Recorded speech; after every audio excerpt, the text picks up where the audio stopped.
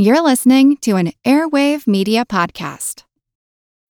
When you need mealtime inspiration, it's worth shopping Kroger, where you'll find over 30,000 mouth-watering choices that excite your inner foodie. And no matter what tasty choice you make, you'll enjoy our everyday low prices, plus extra ways to save, like digital coupons worth over $600 each week. You can also save up to $1 off per gallon at the pump with fuel points. More savings and more inspiring flavors make shopping Kroger worth it every time. Kroger, fresh for everyone. Fuel restrictions apply. Another day is here, and you're ready for it. What to wear? Check. Breakfast, lunch, and dinner? Check. Planning for what's next and how to save for it? That's where Bank of America can help. For your financial to-dos, Bank of America has experts ready to help get you closer to your goals. Get started at one of our local financial centers or 24/7 in our mobile banking app. Find a location near you at bankofamerica.com/talktous. What would you like the power to do? Mobile banking requires downloading the app and is only available for select devices. Message and data rates may apply. Bank of America N.A., member FDIC.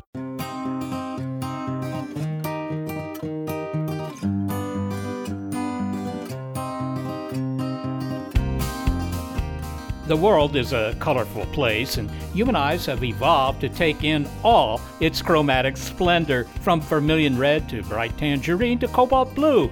But when we do, are you and I seeing the same thing? What you might be seeing as red might be very different from what I'm seeing as red. My wife likes a color which I don't like. I like the color she doesn't like. She will say, oh, this is maybe a little bit more brighter maybe, but I say, no, it looks good. Your eyes respond to only 3 different colors or wavelength bands of light. This trichromatic view is different than that of other animals. We can see both more colors and fewer, depending on the animal. Also, humans can't see into the ultraviolet or infrared like some critters can. So what colorful insights might we be missing? I'm Seth Shostak. I'm Molly Bentley. Welcome to Big Picture Science, produced at the SETI Institute. In this episode, why color perception is a trick of the brain, making that question we've all once asked still relevant. How do we know that the color I'm seeing is the same color you're seeing? Plus, platypuses and the growing club of fluorescent mammals, and the first new blue pigment in more than 2 centuries. This episode is In Living Color.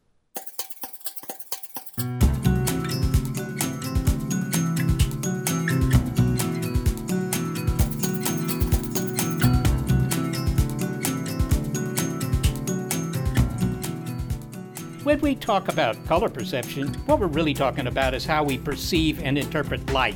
And we can only see a relatively small region of the electromagnetic spectrum, the part that we call visible light.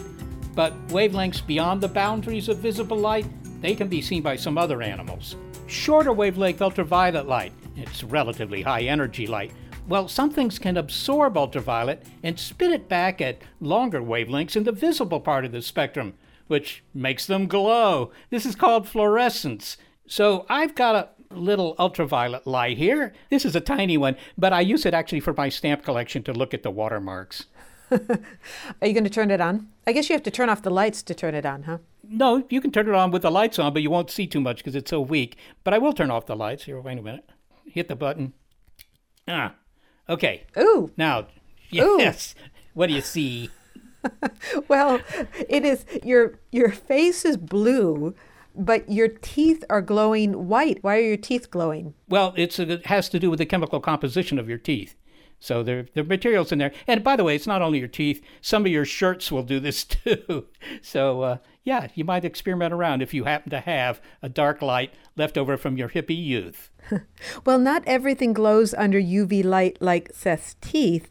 But recently, one thing did that took scientists by surprise. They were examining animal specimens housed at the Field Museum of Natural History in Chicago.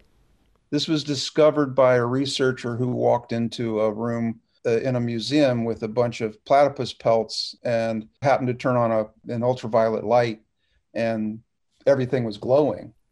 It was this bright greenish blue. It was like nothing I had ever seen before. And the specimens we were looking at were over 100 years old, and they had this incredibly intense color. Hi, I'm Paula Anich. I'm a professor of biology and natural resources at Northland College, and I study mammals. As if the chimera-like platypus, with its webbed feet, fur, and duck-like bill, couldn't surprise us anymore. we were flabbergasted. I think we were speechless. I think there was a lot of laughter, like, oh my gosh, what have we discovered now? And definitely a sense that now the work was going to begin to try to figure out what it all meant. We had discovered something that made us even more curious. If this happens in nature, if the platypus actually glows under ultraviolet light, that would be very interesting and would deserve some hypothesis about why these things are glowing. There are living things that glow under UV light, scorpions and lichens, for example, but the platypus came as a surprise. So Dr. Anich sought the help of a chemist to solve the case of the luminous critters. I'm Michaela Carlson. I'm an assistant professor of chemistry at Northland College. Paula, was the platypus the first mammal you discovered that glowed under ultraviolet light? No, it wasn't. We had first seen biofluorescence in flying squirrels that are very common in the woods around our college in northern Wisconsin. And we had gone to the Field Museum to try to see if this biofluorescence in flying squirrels was more widespread. Maybe it wasn't just a local phenomenon. And we looked at a whole lot of flying squirrels, and almost every single individual was brightly pink biofluorescent. And we thought, this is very exciting. We have discovered a new trait that's very specialized to the flying squirrels. And we thought we kind of had it figured out. And then we wanted to check up on the results of an article that we had read about biofluorescence in American opossums. And so we went to the Field Museum drawer that had the American opossums. We pulled a couple drawers. Yes, we were able to validate the reports that we had read from the 1980s. The opossums were fluorescent too. And opossums are marsupials. And right around the corner from the marsupials are the monotremes, or the egg-laying mammals. And so we couldn't resist peeking in the monotreme drawer. So in regular light, the platypus looks brown. Its fur is brown. The skin is black. And when we turned on the ultraviolet light, the entire coat of fur glowed in this bright green. It was almost complete from head to toe. The fluorescence was very intense and a different color than we'd seen before. Why were you shining an ultraviolet light at this platypus anyhow? Excellent question. So scientists loose in a natural history museum often give into their curiosity. We couldn't help but look at the monotreme because it was an egg-laying mammal and very different than the other mammals that we'd seen. But Paula, there are other living creatures that also, fluoresce under ultraviolet. Why was the glowing platypus a surprise? There are lots of other animal groups, and I perhaps know the vertebrates best. There are lots of other vertebrates that are known to be biofluorescent, but it wasn't thought that mammals were a really large group of fluorescing animals. The animals that we know of that are biofluorescent, many of them have really bright colors under daylight. So many birds and frogs that are already brightly and colorfully patterned also have this fluorescent characteristic, which almost accentuates the patterns they already have. In particular, our stereotype of nocturnal mammals is that they're drab, they're not colorful, they're brown, they're gray, they're trying to stay under the radar, and they're not really using colors to communicate. So to find these hidden colors in these drab nighttime mammals has been really surprising. Were they all of these animals that you mentioned that have this, characteristic, do they all glow green under UV? The platypus is the only one I've seen that has this greenish glow. The other species that we've looked at are pink or orange. There are reports in the literature of other colors that we haven't really verified yet. And I believe there was also anecdotal evidence. It hasn't been posted yet, but after the platypus paper came out, people were shining UV lights on different marsupials, and I believe the Tasmanian devils were showing a blue fluorescence. So, Michaela, you're a chemist. That's what you do. And, you saw these glowing animals, these fluorescing animals. What was your reaction?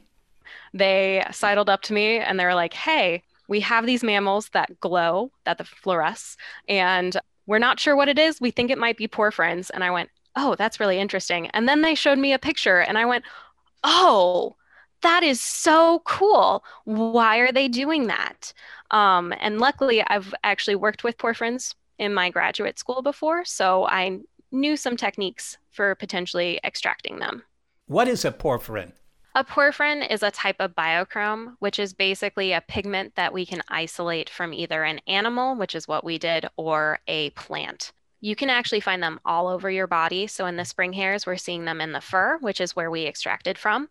But in all mammals, we all have hemoglobin, and the heme in hemoglobin is a porphyrin. So we have a porphyrin with an iron in the middle. There's actually other porphyrins all throughout our bodies as well. So basically, pick a spot on the body, and there's a good chance there's a porphyrin there in some regards. So the fact that these animals glow, I mean, there are a lot of animals that produce their own light. If you go to the deepest parts of the ocean, for example, bioluminescent animals, animals that produce light, fireflies, in the summer and so forth and so on. And, they all serve a purpose. But fluorescing is different. You need that ultraviolet light, otherwise you don't notice it, right? Correct. So what's actually happening is the UV light, you need a certain wavelength. And in this case, we need UV light for this to occur. And when the UV light hits these compounds, basically it causes a chemical reaction that allows light to be produced. So it is not necessarily that the animal itself is forming light at a higher process. This light is formed through chemical processes. Okay, so you hit them with ultraviolet light, they glow. But we were talking about the platypus, and as I understand it, the platypus is basically a nocturnal animal. And so why is it glowing with ultraviolet light? Because at night, there's no ultraviolet light. There's definitely less ultraviolet light. There would still be some at night. That is actually a really great question, though. And that's one of the areas that we need to think about in the future. It could be that the mammals themselves are able to see, and it's a type of signaling. The hypothesis that I'm intrigued by right now is that ultraviolet fluorescence in these mammals is a form of camouflage. We don't know if they can see the colors that they're fluorescing. So we don't know if they're using it to communicate amongst themselves. But in some circumstances, ultraviolet light is more abundant at night than daylight. And so predators might be using ultraviolet light to locate their prey. If these mammals can absorb that ultraviolet light and emit a light that's at a different wavelength, it might effectively be cloaking them from predators that are using ultraviolet light to locate prey at night. Communication is another possibility, although we don't know if these animals can see themselves when they're fluorescing. But Paula, you're saying this is a camouflage, but wait a minute, they're glowing. That doesn't sound like a good camouflage strategy to me. Here I am. Well, camouflage depends on what predators are looking for. If predators have ultraviolet sensitive vision, then they're able to respond to things that are emitting ultraviolet radiation. If the platypus absorbs ultraviolet radiation and turns it into a longer radiation, it's not reflecting ultraviolet light. And in fact, these animals reflect very little ultraviolet light. So predators that are cueing off that ultraviolet light will not be able to see the platypus. The platypus is essentially cloaking itself. It is producing green wavelengths. So a predator that's keying off of green would be able to see it more easily. So it definitely depends on what the predator is cueing on. And then another possibility is that this is just an artifact of other metabolic processes, and there isn't really an adaptive value of this fluorescence. Okay, I've got to ask you. You say in some circumstances there's more ultraviolet light at night, and some predators of these animals might be able to see some of that. Where's that light coming from? It's all from the sun. Even at night, it's from the sun. So the platypus, if you see it in daylight on a stream bank in Australia, the platypus is fluorescing even then. But the other wavelengths of light that are being absorbed or reflected in that longer band of daylight, those wavelengths are so much more abundant that you never see what it's doing in response to ultraviolet wavelengths. We've been talking about mammals here, showing this property, but as we noted, lots of other critters seem to fluoresce as well. And it kind of makes me wonder, why don't we? We definitely do. So if you take your hair and put that in the right wavelength, you can actually see it fluoresce. Skin also fluoresces. So we definitely fluoresce. We just are not seeing our fluorescence. Paula, so this glowing phenomenon, which also seems to be a growing phenomenon because you also found it in this other critter, a spring hare. Did that also surprise you? And, is it significant in some way? The spring hare surprised us again. The spring hare is a rodent like the flying squirrels that are fluorescent, but the spring hare is a very distant relative. There are over 2,000 species of rodents. They've had independent evolutionary histories for tens of millions of years. to see this in the spring hair was very significant evolutionarily. It could indicate that this trait arose independently in the spring hair. It's also possible what we're seeing is an ancestral trait that's been inherited very widely by all the descendants. So finally, the big picture seems to be that we could be missing out on a lot of information conveyed by color because of the limitation of our retinas in being sensitive to only 3 relatively narrow wavelength bands. It does appear that platypuses have photoreceptors that are sensitive to ultraviolet radiation. Although platypuses spend a whole lot of their time with their eyes closed. They swim with their eyes closed. They navigate using mechanoreception. So the fact that they are sensitive to ultraviolet light doesn't necessarily mean that they're using it to communicate. I think actually just the phrase visible light is so interesting. Visible light is what we call 400 to 700 nanometers wavelength of light. That's because it's visible to humans because we have a yellow lens filter and we have filtered out before it even hits our photoreceptors, shorter wavelengths of light. Other animals, and there's so much to learn here. Other animals have clear lenses that allow ultraviolet light to make it to the photoreceptors. And there are many kinds of photoreceptors with different sensitivities. So what we call visible light is actually much narrower than the light wavelengths that animals might be using to see their world or using to communicate with others. Well, Paula Anich and Michaela Carlson, I want to thank you both for speaking with us. Thank you. Thank you very much.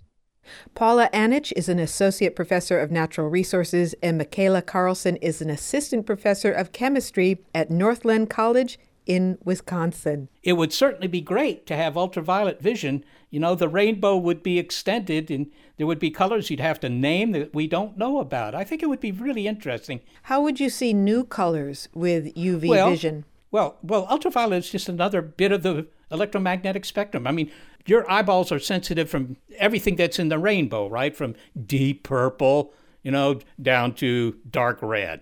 But imagine what color is beyond deep purple. Those are the ultraviolet colors, right? And, you can't really imagine them because you can't see them. And we don't have any names for them. We don't have, ultra, or I don't know, brilliant, ultra. I mean, we don't have any names for these things because you don't see them. But if you could see them, you would develop names. I see. So these would be wavelengths that are even shorter than the purple end, which is the short end of the visible spectrum in the electromagnetic spectrum. So you're saying as those wavelengths get shorter and shorter on the purple end, there would be new colors there. But we can't see them because we can really only see the visible spectrum. Exactly. We get the short end of the stick, but not really. You're quite right. Yeah, I mean, that would be fun, wouldn't it?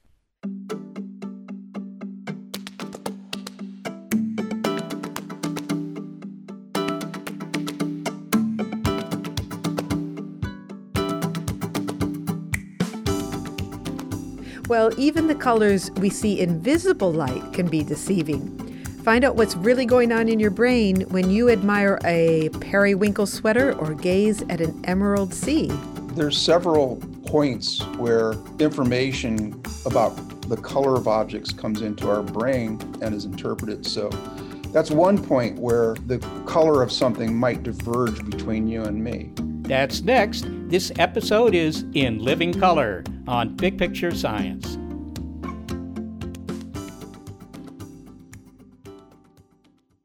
I'm Jane Perlez, longtime foreign correspondent and former Beijing bureau chief for the New York Times.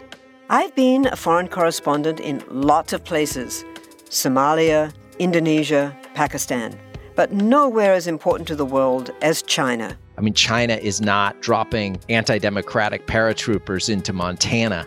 But of course, we did see things like the weather balloon/spy balloon riveting the whole country for a week.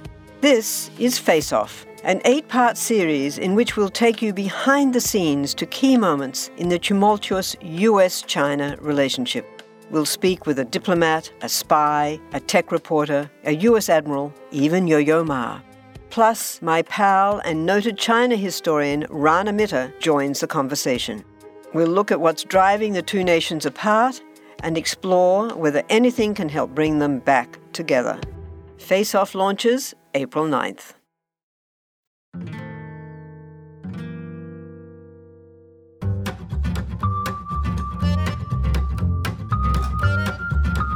We're talking about the science of color perception.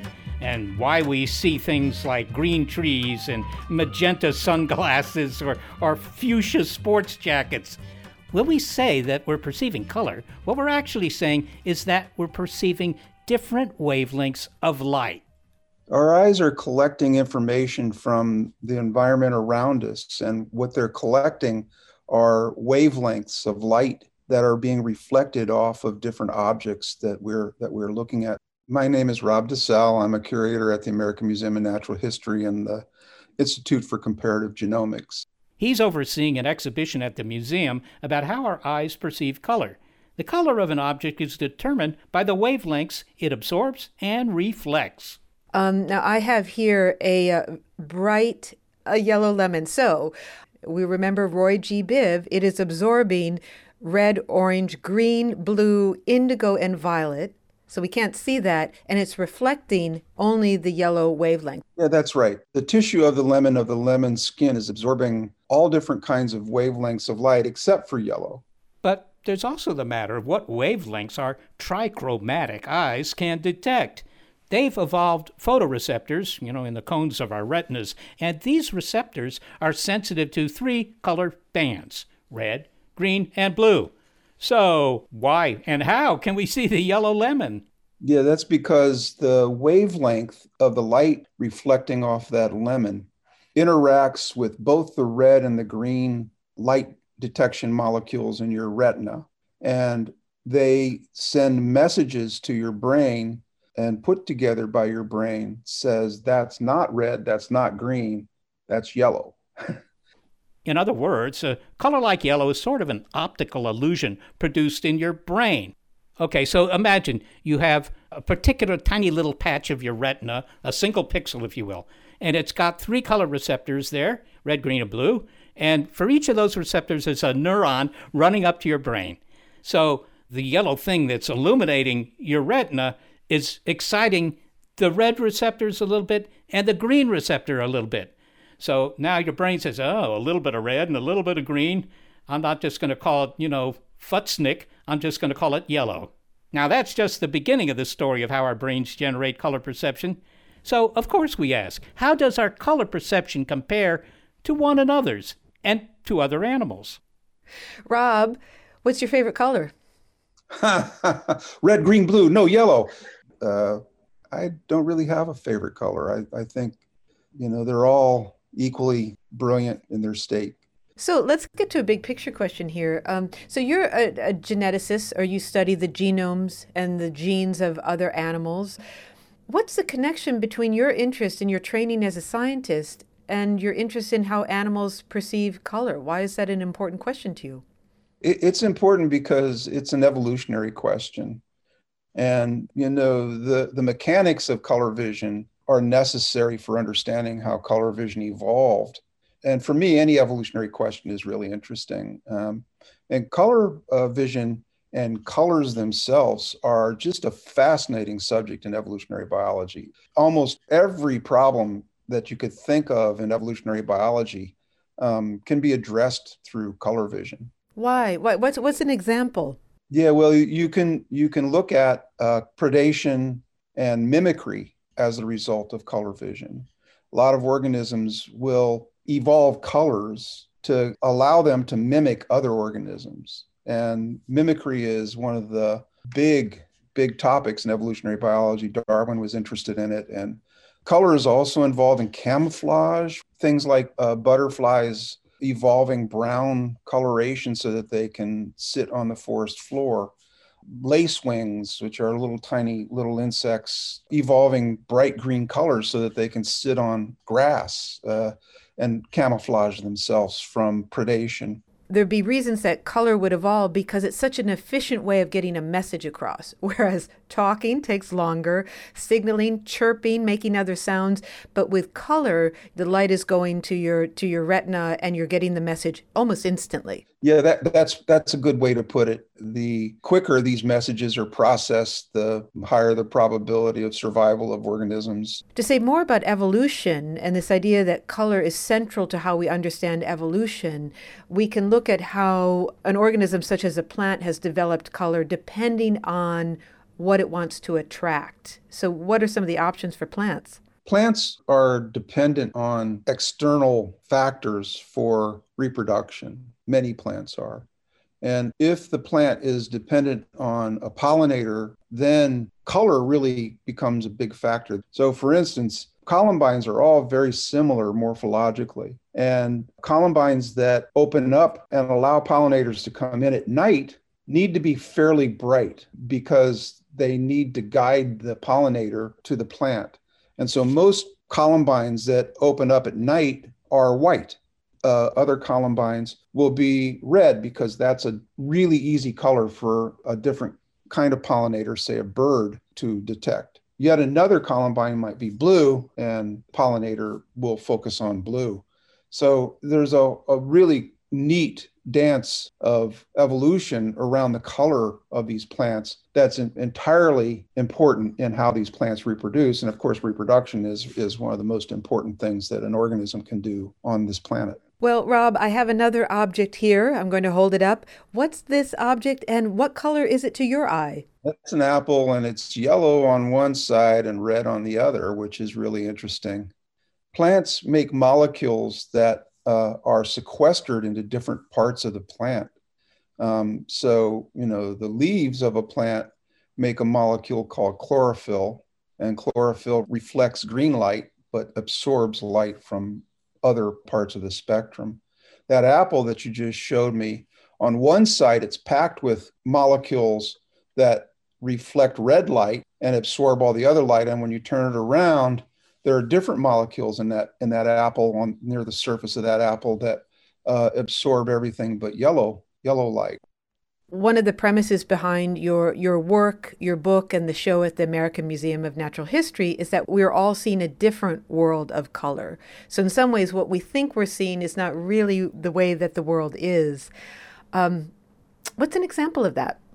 There's several points where information about the color of objects comes into our brain and is interpreted. So there's that first point where light comes in and hits your retina. The proteins in my eye that are detecting light of different wavelengths are the product of my genome. Your genome, you may have different sequences in the molecules that detect the light waves. That's one point where the color of something might diverge between you and me. Well, we talked a bit about the photoreceptors that play a big role in determining what we can see, and it's worth saying a little bit more about them. They're also called opsins? Sure. The opsins are just proteins that reside in your retina, retinal cells, specifically in your cone cells. And again, there are three different kinds of opsins, a red, a green, and a blue opsin. And these opsins are embedded in the membrane of your cone cells in your retina. And when light comes into your eye and is focused on your retina, the different wavelengths of light will excite those proteins. And once those proteins are excited, once those opsin proteins are excited, that triggers an electrochemical reaction that is sent to your brain, where they're processed in the back of your brain. And your brain may be wired differently than my brain. And so at that point, you may start to detect colors differently than I am. And then your interpretation of what your visual part of your brain is doing is also dependent on memory and emotion and other things. And that's yet another point where what you might be seeing as red might be very different from what I'm seeing as red. Okay, so we're having that conversation that you have. What if the red that I'm seeing is not the red that you're seeing? Are we seeing the same thing? That stuff that keeps you up all night, ruminating. Is that the conversation we're having here? That's the conversation we're having. And it actually turns out that color vision and how we interpret colors is as interesting to me as an evolutionary biologist as it is to a philosopher who's interested in consciousness and who's interested in, reality and other kinds of things. So color transcends all kinds of disciplines. How could memory influence what color we see? If there's that saying, you see red, you are angry, it makes you tense, whereas green, which is what I'm wearing right now, is supposed to be one of the more soothing colors.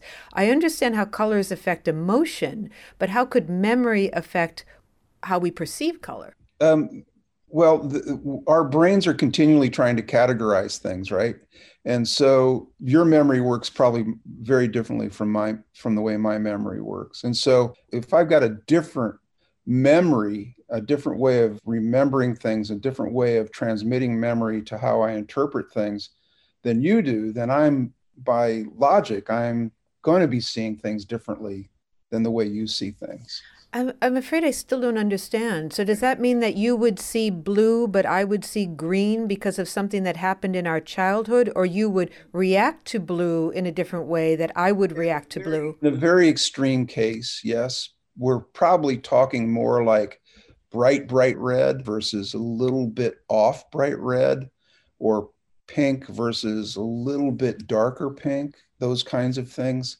And does that have to do with the way that our brain stores memories and ideas, or does it have to do with something traumatic that happened or something wonderful that we associate with a color, or that we just always called that we always had the wrong label? It could be both of those.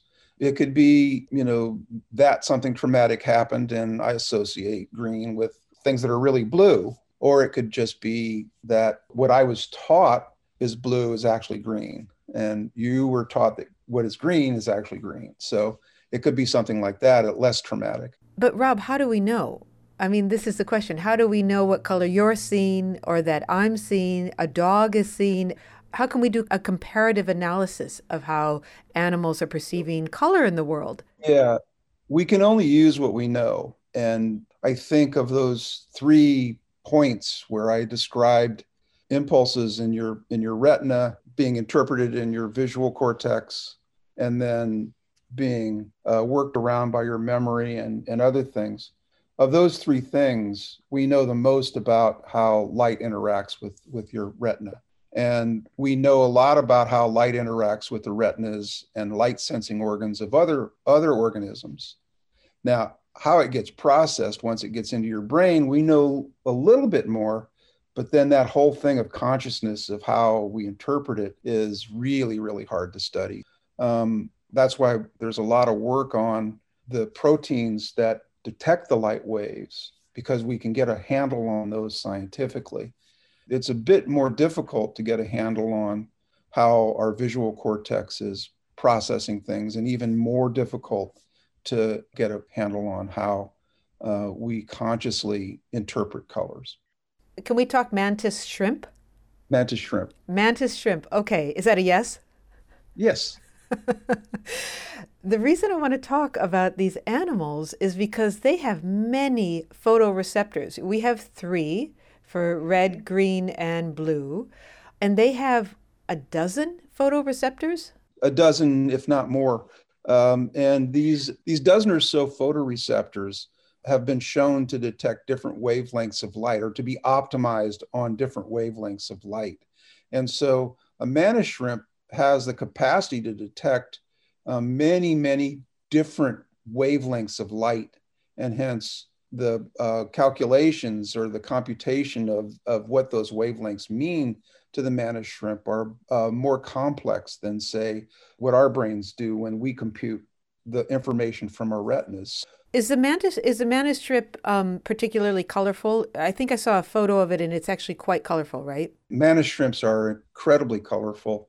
They're just one of the more interesting organisms to look at with respect to color. They're just amazing reds, greens, blues, just an amazing range of reds and blues and greens too. And the different kinds of photoreceptor molecules that they have in their eyes are probably tuned to detecting these different colors for recognition of different species, but also perhaps very important in mating. So is the world of the mantis shrimp far more colorful than ours? That's a great question. The world of a mantis shrimp could be far more colorful than ours. We don't know yet. the best I think we can say right now is that they have the capacity to detect a vast array of different colors, much more precisely than we can detect colors. Do you think other animals take pleasure in color the way that we do? The way that if we walk outside and it's just rained and the world seems more vivid and brightly colored than it did the day before, and we just feel exuberant? Do you think other animals enjoy the aesthetics of color? I think I would think that no. I think they have a very on or off, a very black and white way of processing color. Color to them is probably a signal for sex, a signal for I run away from that, or a signal for I'm going to eat that. So that's what colors are probably mean to other animals. I don't know, Rob, you might be getting some angry emails from Manus Shrimp disagreeing with you. That wouldn't be the first time I've gotten angry emails. So, but probably not from a Manus Shrimp. Well, Rob DeSalle, thank you so much for talking to us about the science of color. Thank you. It was a lot of fun. A colorful discussion with Rob DeSalle, who wears a rainbow of hats. He's a genomicist at the Institute for Comparative Genomics at the American Museum of Natural History, a curator of its current exhibition about color, and co-author of A Natural History of Color, the science behind what we see and how we see it.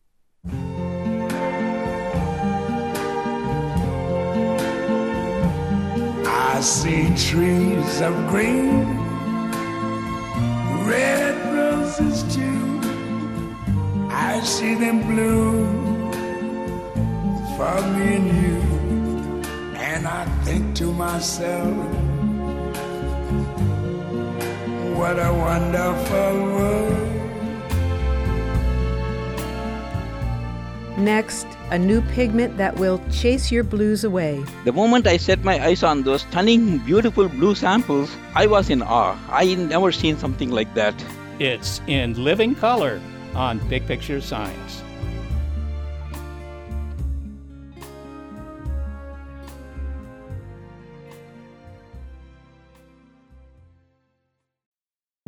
From the latest in artificial intelligence to new apps and business upgrades, the tech industry is always changing and growing. So keep up with the Daily Crunch podcast from TechCrunch.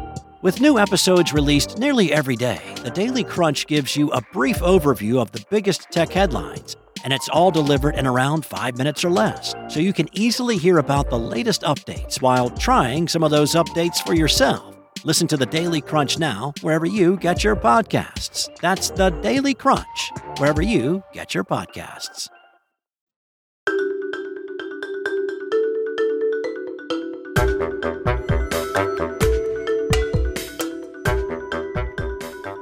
They say that nothing can cause a couple to squabble like trying to choose which color to paint a room. The imperceptible difference between gray and gray and gray-blue and gray-gray, combined with the dilemma that they're probably not perceiving the same shade anyway. Some of us go to great lengths to get that perfect hue. Here's Myrna Loy choosing her colors in the 1948 film Mr. Blandings Builds His Dream House. Now, Mr. Fidelford, we'll talk about the painting. Okay. Now, first, the living room. I want it to be a soft green. Uh-huh. Not as blue-green as a robin's egg. No. But not as yellow-green as daffodil buds. Uh-huh. But don't let whoever does it go to the other extreme and get it too blue. No. It should just be a sort of grayish yellow-green. Uh-huh. Now, the dining room. Well, this next discovery adds one more color choice to the palette, made possible by the first new blue pigment in more than 2 centuries. This is a new pigment which has never seen before, which reflects a particular wavelength of blue, mixes a little bit of a red with it. Meet Yimnan Blue, created with the elements yttrium, indium, and manganese. It's also known as Oregon Blue or Moss Blue because it was found by accident in the lab at Oregon State University by students working for the chemist Mas Subramanian. It's a bright, bold blue. It's really gorgeous. First, I want to tell you that we did not discover a new color, because you can't discover a new color because it already exists in the spectrum.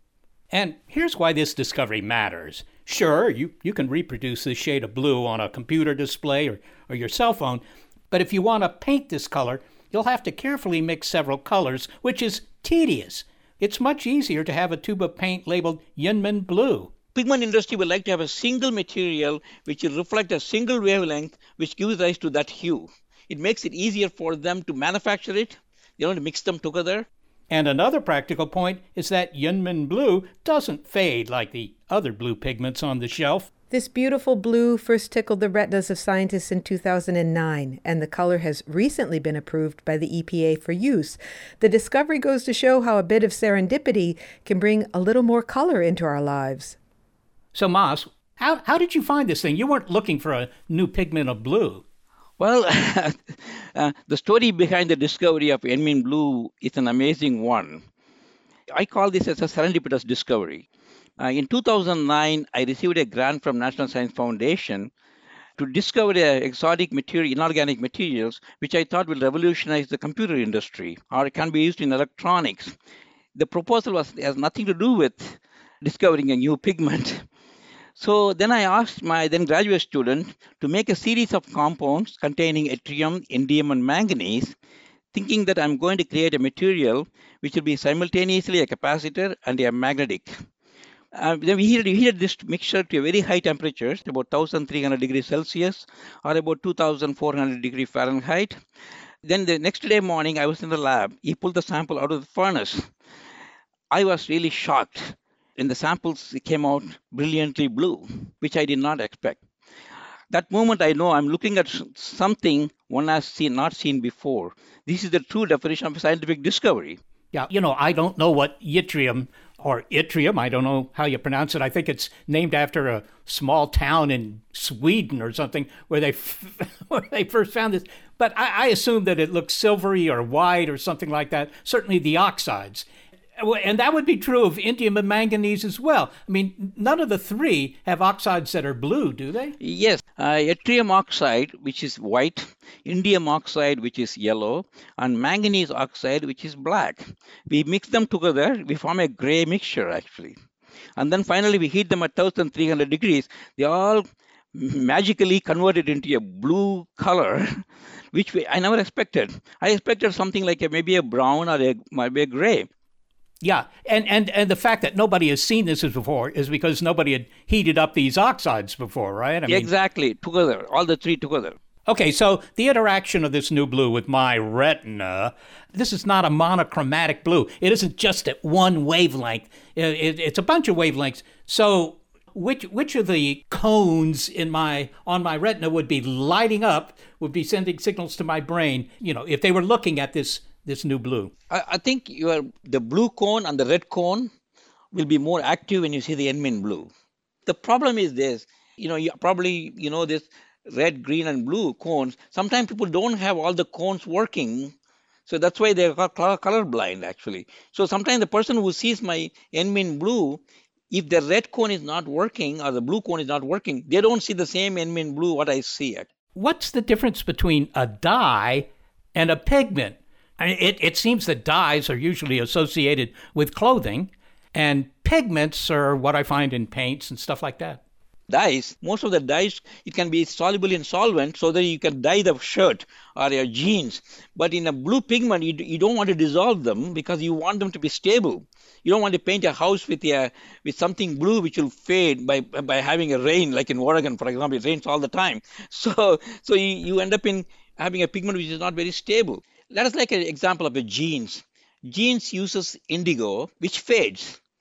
But they don't want to use a blue color, which will not fade, because when the jeans fade, it's got a more value than just the blue jeans. So the garment industry would like to have something which can stick to the cotton, the material. At the same time, it can fade because there's no choice for them. It will fade. All right. So my Yinmen blue jeans are not going to fade, which means that I can, I'll be forced to throw them out.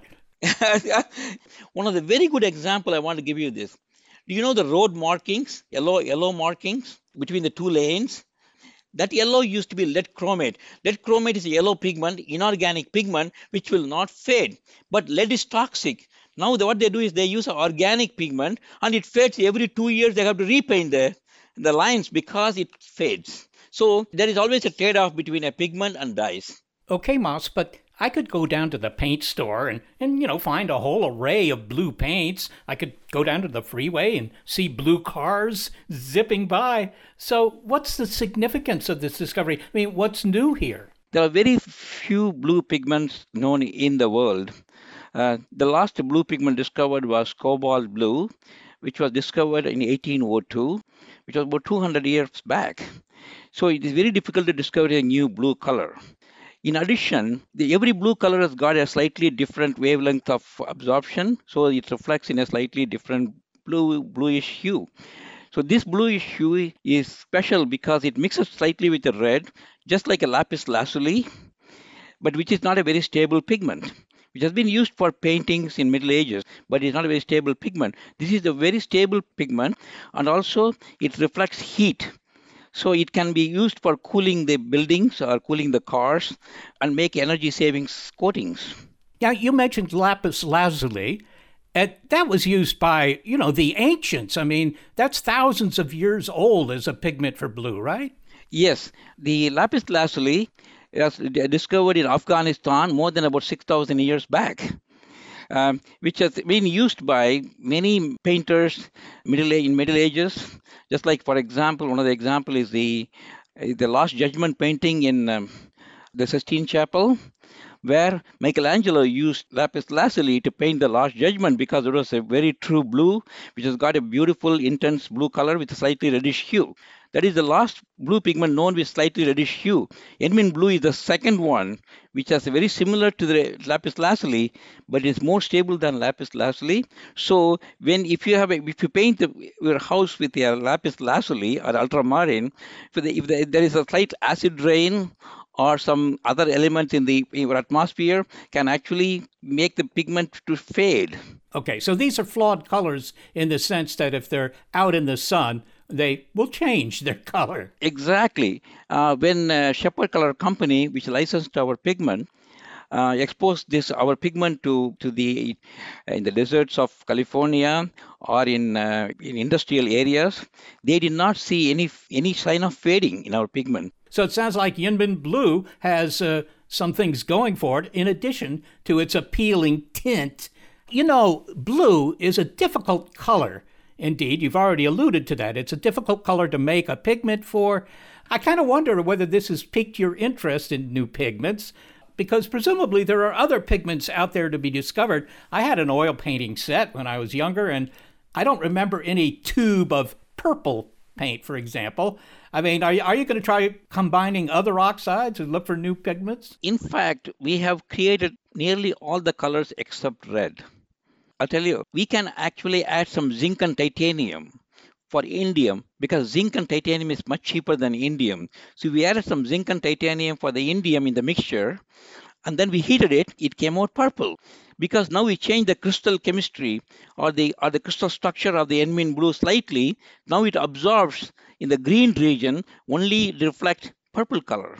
Same thing we did. We substituted some iron instead of manganese. We produced orange colored pigments. We have taken the copper and titanium for the manganese. We made the green pigment. So now we know where to look for. See, it was a serendipitous discovery, but we know where to look for. So now we can modify the chemistry and actually create materials which can reflect in various parts of the visible wavelength. So we have done this except the red. Red is another difficult color to make, because most of the red pigments we use from the Middle Ages to even recent times containing cadmium, lead, or mercury. So all the three are toxic elements. So we are now trying to create a Enmine blue version of red. It is very difficult to predict the color of the material before you make it in the lab. Well, I guess from a physics point of view, the color you're going to get out depends on how the electrons are all arranged in that new compound you make. And that's a very difficult computation. I suppose nobody can do it. So you can still do it by, it's like what you see in the movies when the chemists are pouring one colored liquid into another colored liquid, and they get a third colored liquid. I mean, this is really an experimental science. Exactly. Like you said, the electrons are actually, when you shine a light on an object, the electrons in that object get excited, we say. It go to the higher energy. So that energy is very much dependent on the crystal structure. Any small changes, like defects or bond length, can completely change the absorption characteristics and then finally end up in getting a different color. So you can't predict what you're going to get. Well, I'm glad to hear, actually, that there's still room for, combining things in the chem lab and coming up with something new, something useful, and something that has artistic merit as well. Ma Subramanian, thanks so very much for speaking with us. Thank you, Seth. Nice to be with you. Mas Subramanian is a chemist and professor of chemistry at Oregon State University. So, Seth, let's look at the big picture here in the show. We asked the question at the top of the episode, are the colors that I'm seeing the same colors that you're seeing? And we're hearing that they may not be because of the ways that our eyes work and our photoreceptors and our brains and our memories. But also the way that we're seeing the world and the mantis shrimp are seeing the world and the platypus, we are taking in different worlds. Yeah, well, a shrimp has a lot more color receptors than we do, so you can be sure that it doesn't see the world of color the same way we do. And in fact, they probably pity us because we only have 3 color receptors, which really isn't a whole lot, although it has some very good practical consequences. For example, Technicolor. Only 3 different colors, and you can, see the Wizard of Oz in supposedly living color. So you're saying that even though our color vision is somewhat limited compared to other creatures, opens up great possibilities for experiencing the world in color. Well, it has these practical consequences which are really good. The facts are that humans are really pretty good at telling the differences between 2 colors. They can see very slight changes, right? You put a color swatch of, burnt umber right next to one of yellow, and you can see very slight differences. But that's all because of your brain. Your brain can distinguish millions of colors, and your retina is only sending it very limited information about 3 wavelength bands. It's amazing. Your brain's amazing.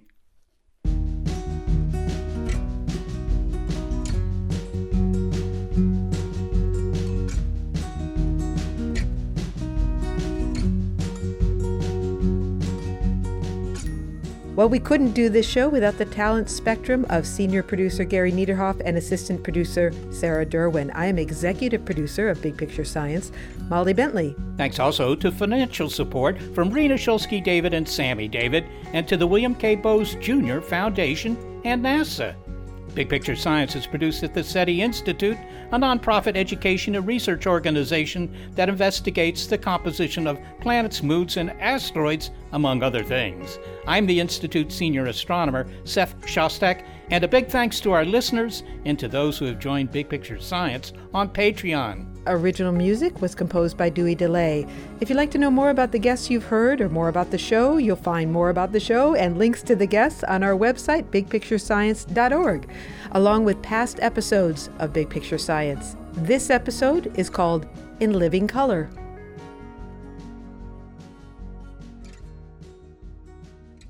I'd like yellow, something bright and sunshiny. Uh-huh. I tell you, Mr. Padelford, if you'll send one of your workmen to the grocer for a pound of their best butter and match that exactly, you can't go wrong.